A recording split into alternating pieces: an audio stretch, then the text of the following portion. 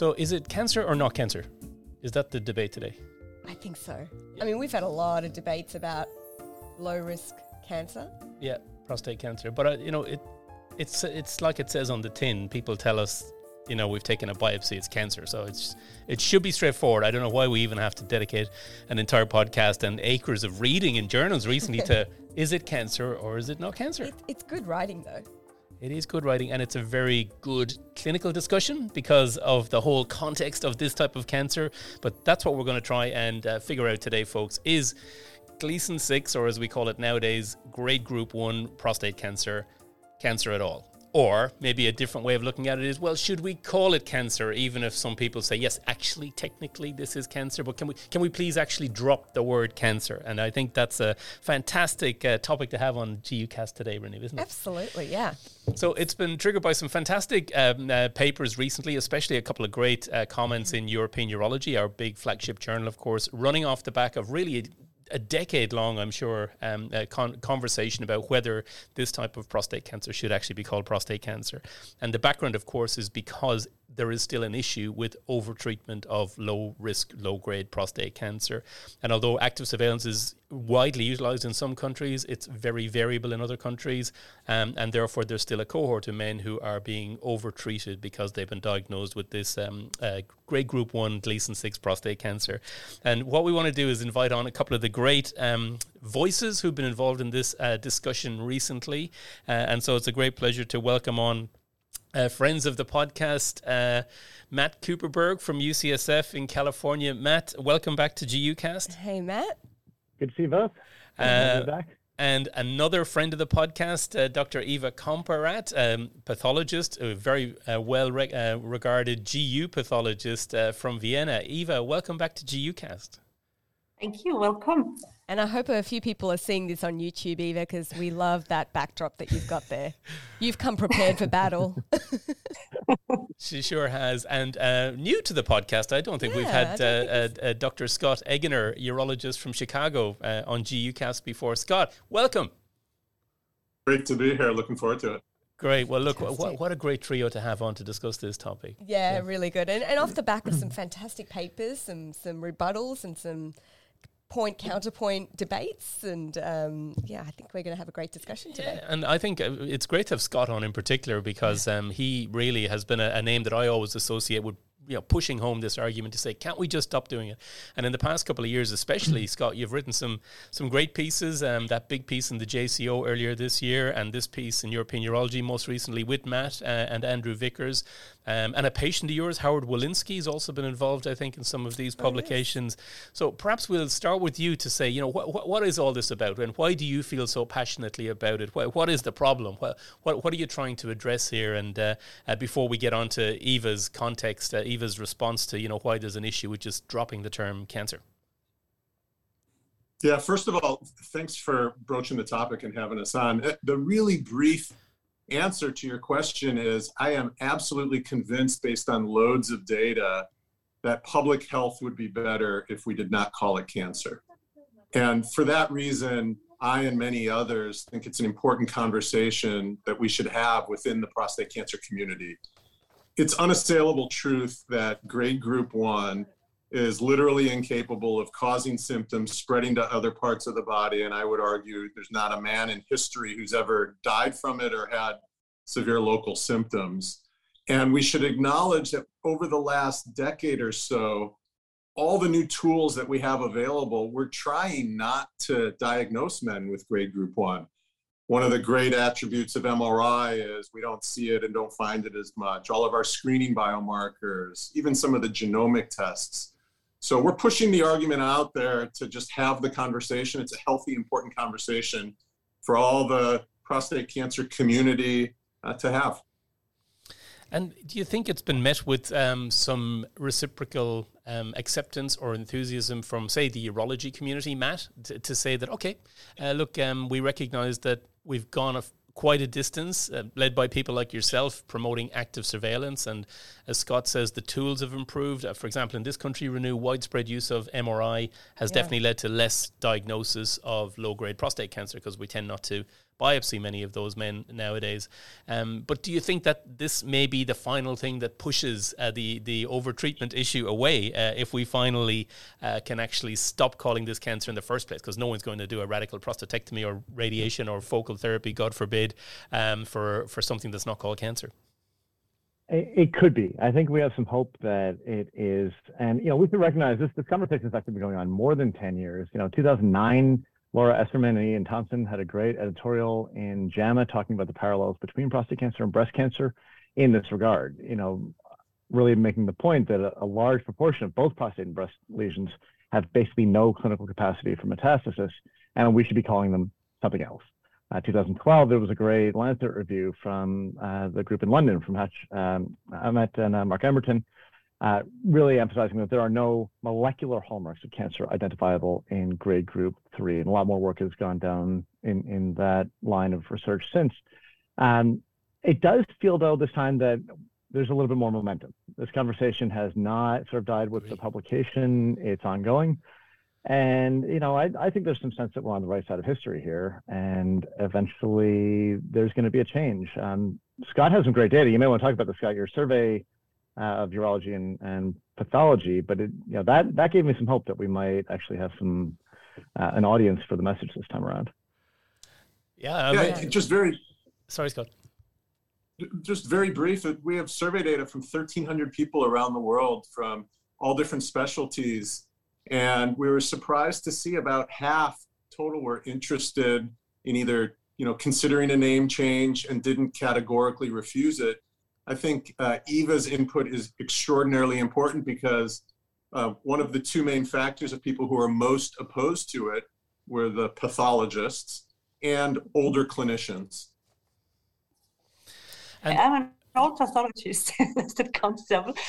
So Eva, let's go to you because we've had there's momentum building now. There is some resistance, and even Matt's comments, some urologists will nitpick, I would say, a little bit at that, saying, oh, well, what about this molecular evidence? Does this paper from ages ago, maybe one tiny bit of Gleason 6 metastasized? I'm with you on it, Matt. I totally am. And I think the overwhelming momentum is that we don't think Gleason 6 can metastasize, generally speaking. And that would be okay not to call it Gleason 6 or grade group 1, and we'll find it eventually if it does become grade group 2 or 3. But the momentum's building, and I love this piece in European Urology last month from both of you and Andrew Vickers, and you titled this, Removing the Designation of Cancer from Grade Group 1 Disease Will Do More Good Than Harm. And Renu, there were 6 bullet points, weren't there? And we're just going to read out these 6 points because I think it summarizes the clinical argument before we go to Eva about why it's a good thing to do this. Now, we know there's reasons why it's not so simple, but, let's run through those 6 reasons. Yeah, and I think the main thing for most urologists is the ripple effect that the term cancer has. And I think that's what these points sort of really highlight. So number 1 is the word cancer has a very specific and highly adverse emotional resonance, which is true amongst a lot of our patients. Yeah, most of our patients. And your but your patient Howard Walensky writes very eloquently about that. Mm-hmm. We'll put some links to his stuff, Scott, as well. That when he was diagnosed with grade group 1 prostate cancer years ago, it was extremely impactful on him emotionally. Yeah. I mean, once you say to a patient you have prostate cancer, they stop listening, even though the rest of your sentence is, but this is not, this is nothing to worry about, and we don't have to do anything about it. So that's part of that.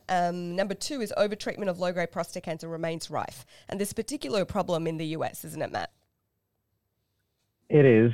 We had some data at AUA this year from the Aqua registry. We're still about 40% treatment for low risk.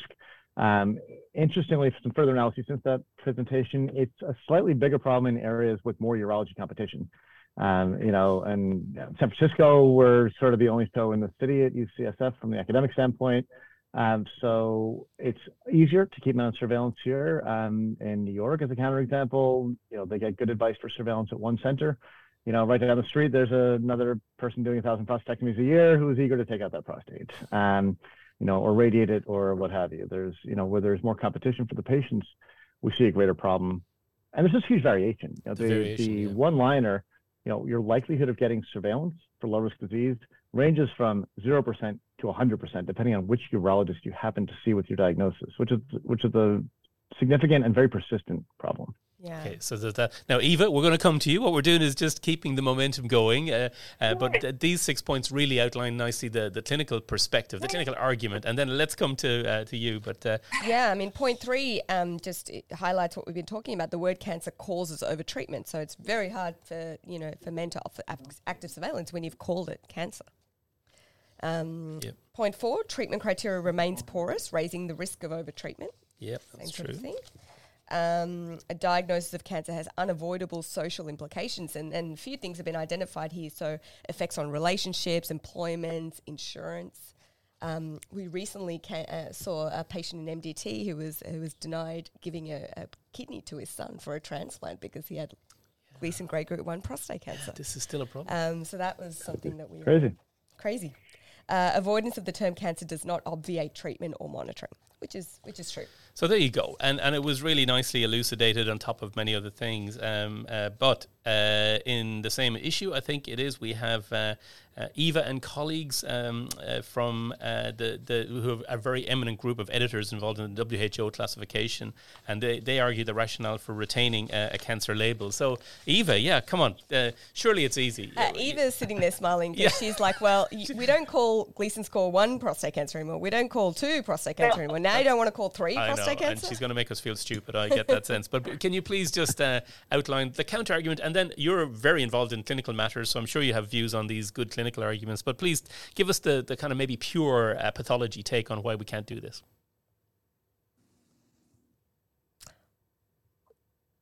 Eva might have frozen. No. Who froze Eva? Comment first. Not. One sec, Eva. Somebody is sabotaging Eva's Zoom line. People, and it's now very well accepted. I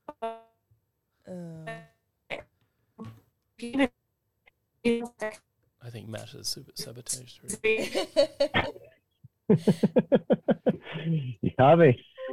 Oh, we've lost Excellent. Eva. Okay, Does that mean that urologist wins? well, is that well, thank you very much for joining us on this episode. Yeah, We've figured it out. It's no longer cancer. We've clearly had Problem solved. We can all save a bunch of time. we've had a consensus. Shall we be having a retraction on this argument? Yeah. I'm sure she'll rejoin us. QED.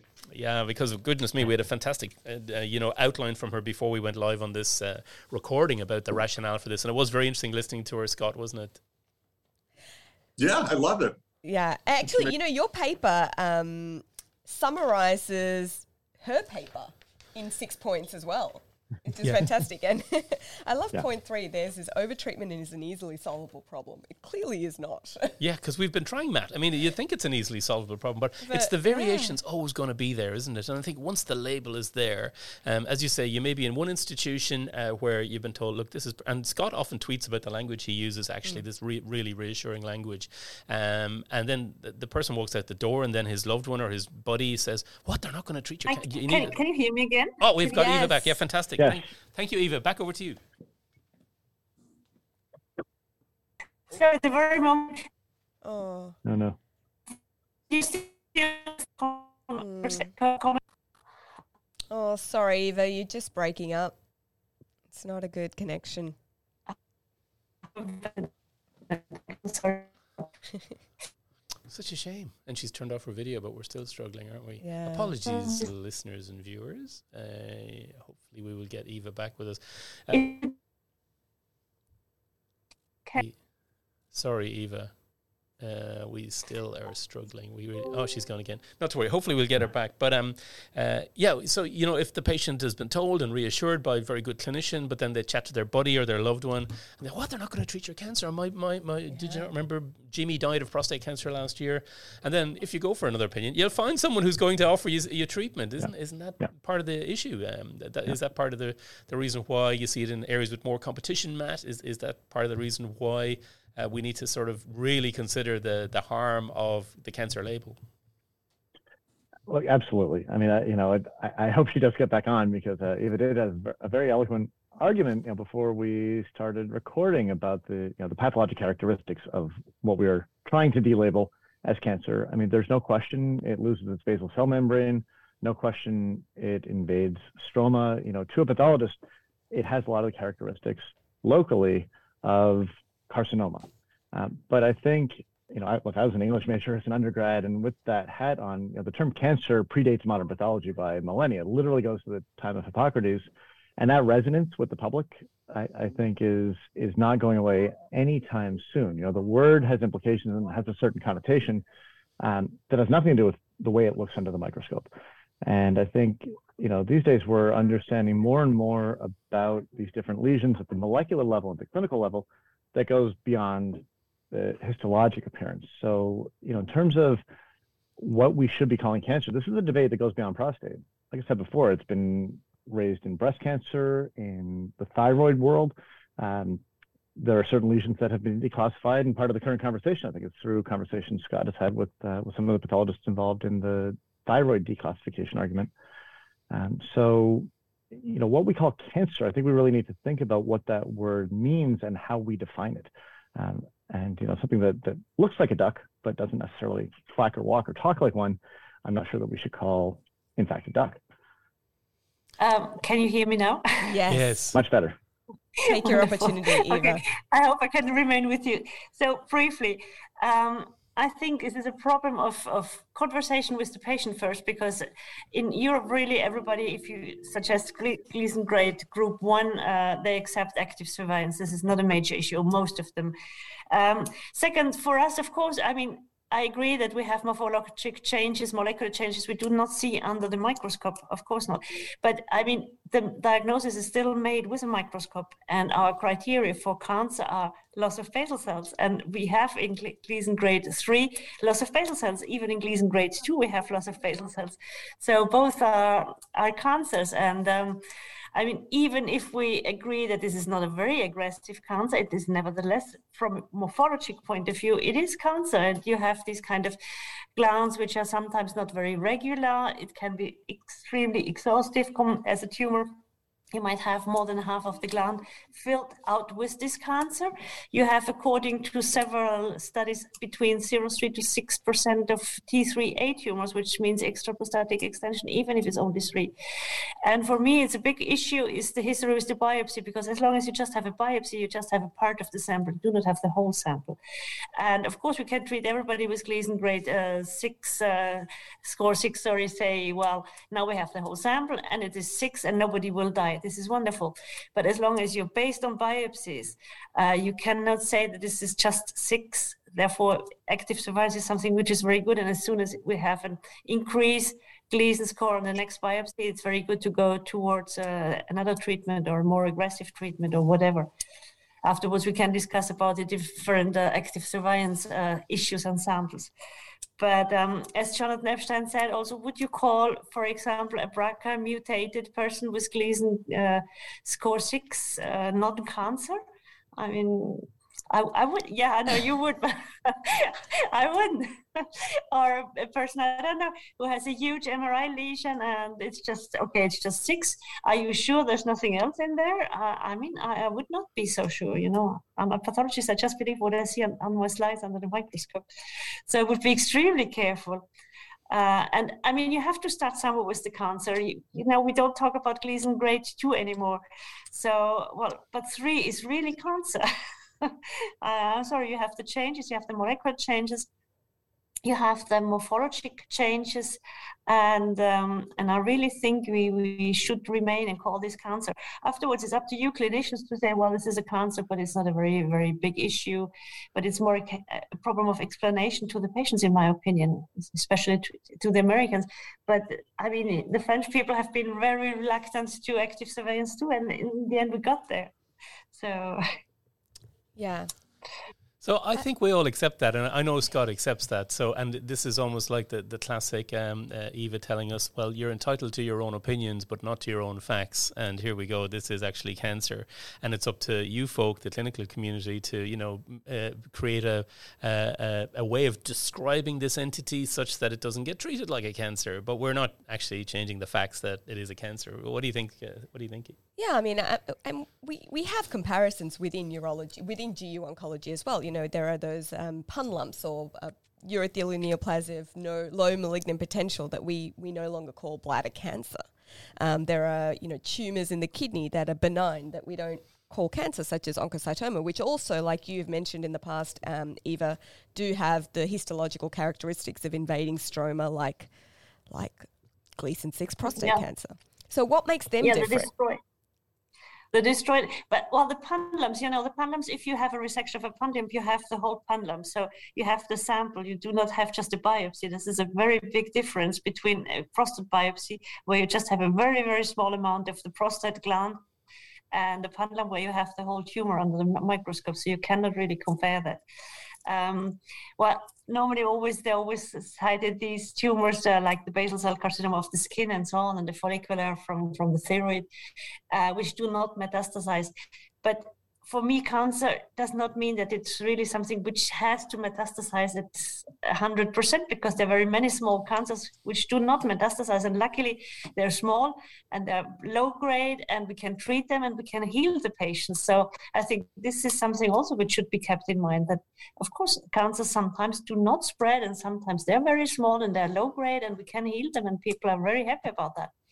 So Scott, this is not a new information. You're very, very used to this argument back from the pathologists. And so what is the solution? Are you going to give up on the idea that we are going to be able to drop the term cancer? Because I know one of your other focus is trying to create a syndrome or a name that we can more strongly attach to the diagnosis that might help mitigate it. That almost pushes the cancer thing deep down into the subtext so far down. Or do you still feel that the momentum will be such that we can get somehow the cancer label drop? Because I personally feel we're going to struggle with that, even with really, really clinically astute people, like many of these GU pathologists like Eva are. They'll say, yeah, but it's still cancer. It's not a pendulum. It's not an oncocytoma. It's cancer. Yeah, I'm hopeful and confident and admittedly biased that we'll get there, because I think it's the right thing to do. But what Eva said is absolutely correct. In 2022, by current histologic criteria, it meets the definition of cancer. But that is a histologic and subsequently a social construct of where we draw the line of what we call cancer or not. And it has massive implications for public health, and not in a good way. And if you just take a step back on a macro level and look at any dictionary definition of benign versus malignant, basically benign versus cancer, cancer is something that can, replicate endlessly, spread, cause pain, cause death. Gleason 6 does not meet that definition. Genetically, molecularly, there are precancerous lesions that share characteristics with grade group 1, grade group 2, grade group 3. We don't call those cancer. There's a lot of men walking around with grade group 2 or higher. We screen them. They've had a previously negative biopsy. They may have grade group 1.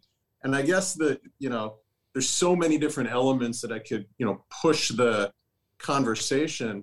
But I was at a conference recently and asked a large room of people, mostly men, but also women. And I said, if you have a prostate or you love someone that has a prostate, raise your hand if you'd want to know right now whether you have grade group 1 in your prostate. Not a single person raised their hand.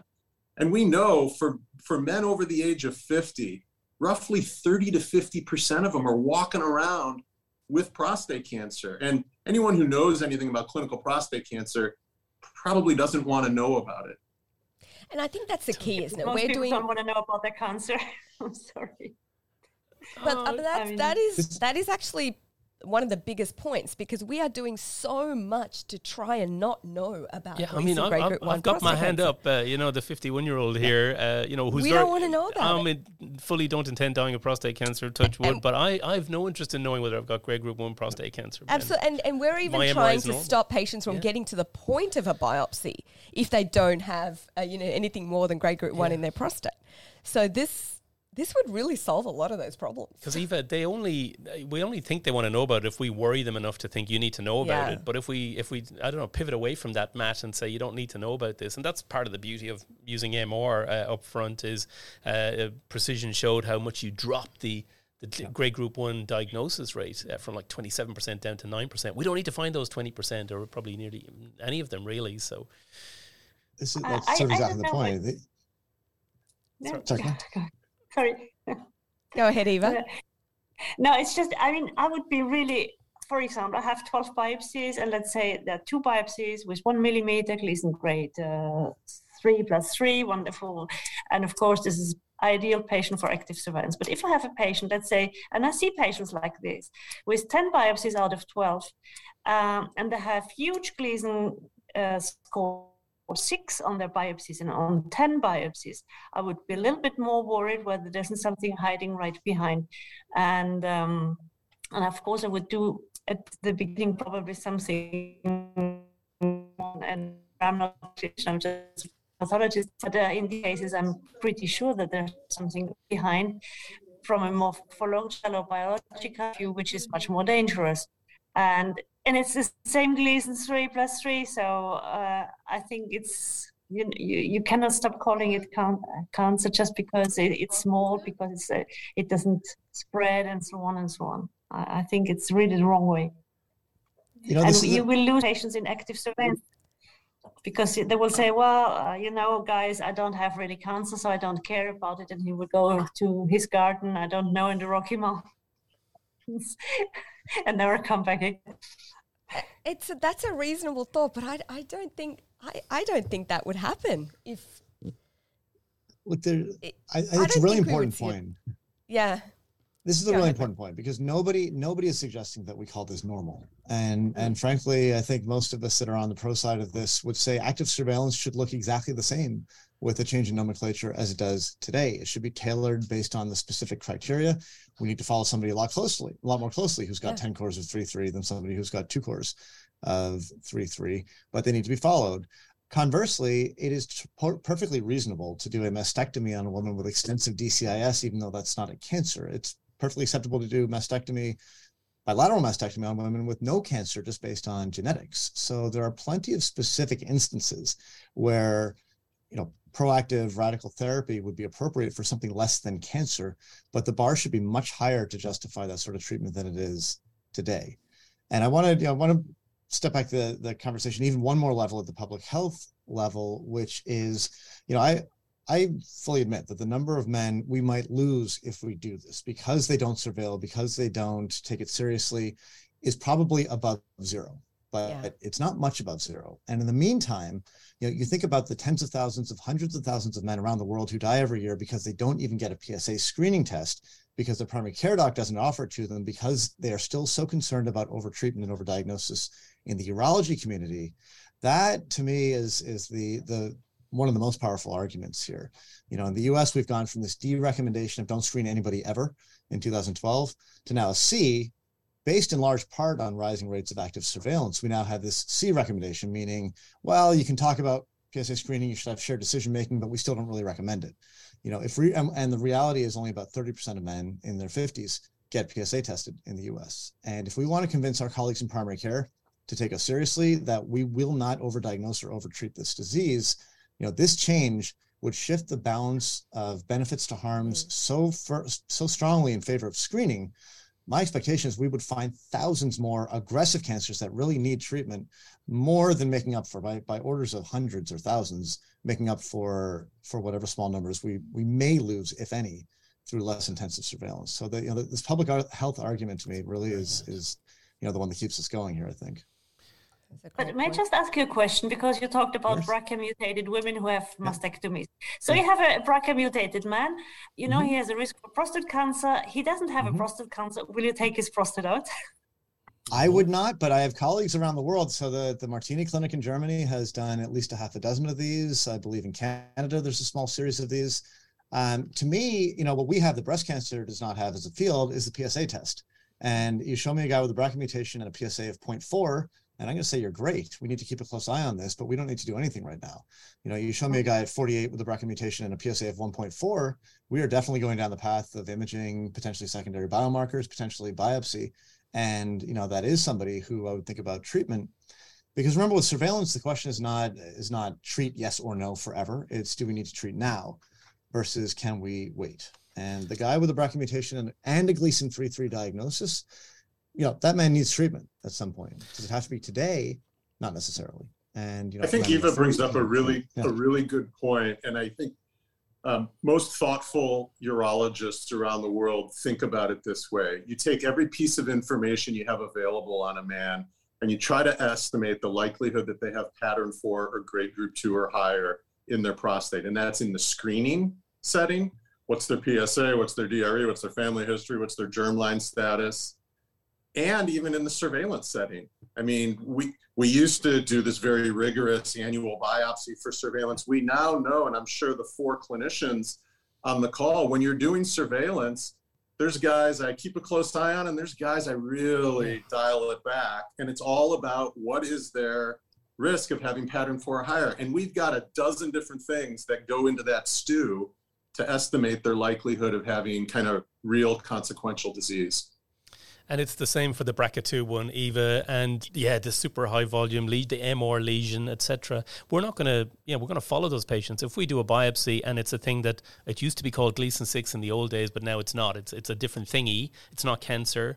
We are not going to just discharge the patient, right? So as Scott says, we have a stew where we're going to follow them. But for every one of them, like there's 20 or 30 men with one core of grade group 6, and it's a massive impact on their lives. Like they are harmed by this. And if you listen to patients, as I've mentioned, like Howard Walensky, they write very eloquently about how they have been harmed by this financial toxicity, stress, marriage, all sorts of things, by this completely unnecessary label that gets attached to them. So I think there will be some trust that we're not going to disadvantage the other extreme of patients who perhaps could be underdiagnosed with a subsequently clinically significant cancer, but it's still a big problem, labeling all these people as cancer.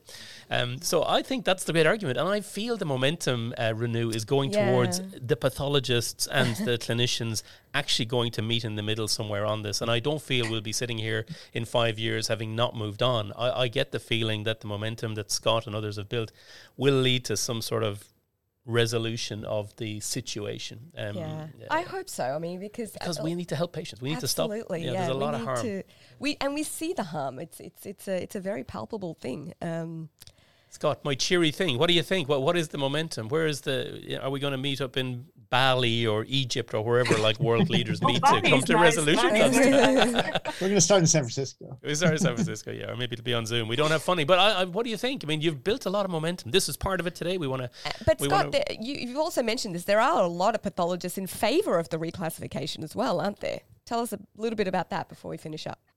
Yeah, I'm happy to report that there's 4 very prominent GU pathologists with leadership positions in pathologic organizations, GU pathology organizations, that have a paper coming out soon arguing on our side of it. And so things evolve over time, and people can change their minds, and some people never change their mind. And to what Matt mentioned earlier, I think the time is right, the momentum is there, and we will continue the conversation, and we'll see where it plays out.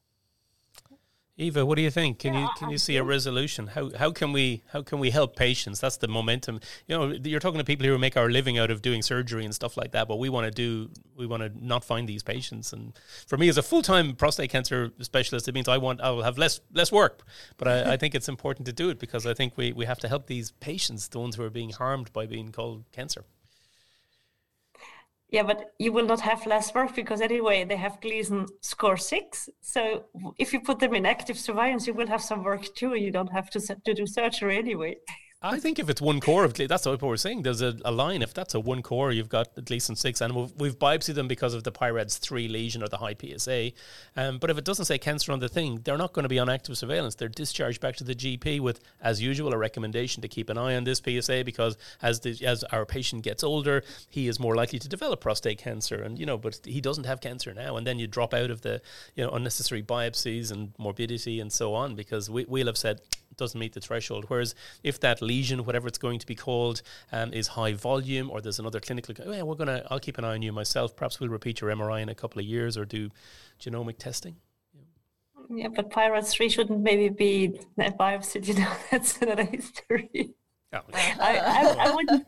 I wouldn't advise that, but that's another history. That's again a different topic. Gosh. But I think we'll get there. I'm really. I think that it's got such prominence now, Scott, thanks to your writing and others, and big journals like European Urology Institute, really top pathologists like Eva and colleagues coming to the table. I feel there'll be a way forward. Maybe it needs to be around the fringes. In fact, nowadays when we speak to patients who have grade group 1 disease, especially very low risk prostate cancer, we basically say, there's an argument to not even call this cancer. Yeah. And you see their faces kind of just relax a little bit. Yeah. And Scott, finally, any tips? You've written very nicely about the way you speak to patients about this diagnosis. So this is not going to be fixed today. So as we go into the clinic today or this week, and you've got a patient newly diagnosed with relatively low volume, like straightforward grade group 1 prostate cancer, what are your tips for communication strategies with those patients while we wait for a resolution? It's amazing how things have evolved over time. Me, you, and Matt are basically the same age. I can tell you I was the first person in Chicago about 14, 15 years ago that would put people on surveillance. And they were really long discussions where I'd have to talk about every option. It'd go 30, 40 minutes. Not everyone would do it. It's pretty straightforward now. I mean, 95% of people that have Gleason 6, I describe it as, you have a small amount of the wimpiest form of prostate cancer we know of. It's incapable of causing you any symptoms or problems. I recommend surveillance. Here's surveillance. Here's the wonderful long-term data. I'll see you back in 6 months. Wimpy cancer. I like it. Would that fit in some sort of classification, Eva? We said cancer, but a bit wimpy. That might be the solution. I love it. No, I'm sorry. No, for me, it's really cancer. And I will not change my mind immediately. I hear you. Well, look, that's fantastic. I'm still on the cancer side. I hear you. And Matt, any closing comments from you, Matt? No, I would just say that we really are trying to keep this conversation going. And Scott and I have been working actively together with Adam Keibel and Ali Berlin as a radiation oncologist to try to get a true multidisciplinary symposium together, parallel with the GU ASCO meeting next year. Fantastic. We're going to hold that at UCSF, close to where the meeting is going to be. And this will be truly an interdisciplinary panel with voices on both sides of this argument. So hopefully we'll be able to drive some further progress and start getting us toward a consensus. Fantastic. So I do think the momentum is here this time around, which is actually pretty exciting. Terrific. And I think you've kindly invited me to that. I'm definitely coming along. I'm really enthused now. There it is, our latest podcast on wimpy cancer. Yeah, I love it. Eva, Scott, Matt, thank you so much for joining us. It's been a great pleasure as ever. I've learned a lot from this, and we'll try and keep the momentum up. I think it's a really important discussion to have, and we look forward to it. Take care. Thank you. It was a pleasure.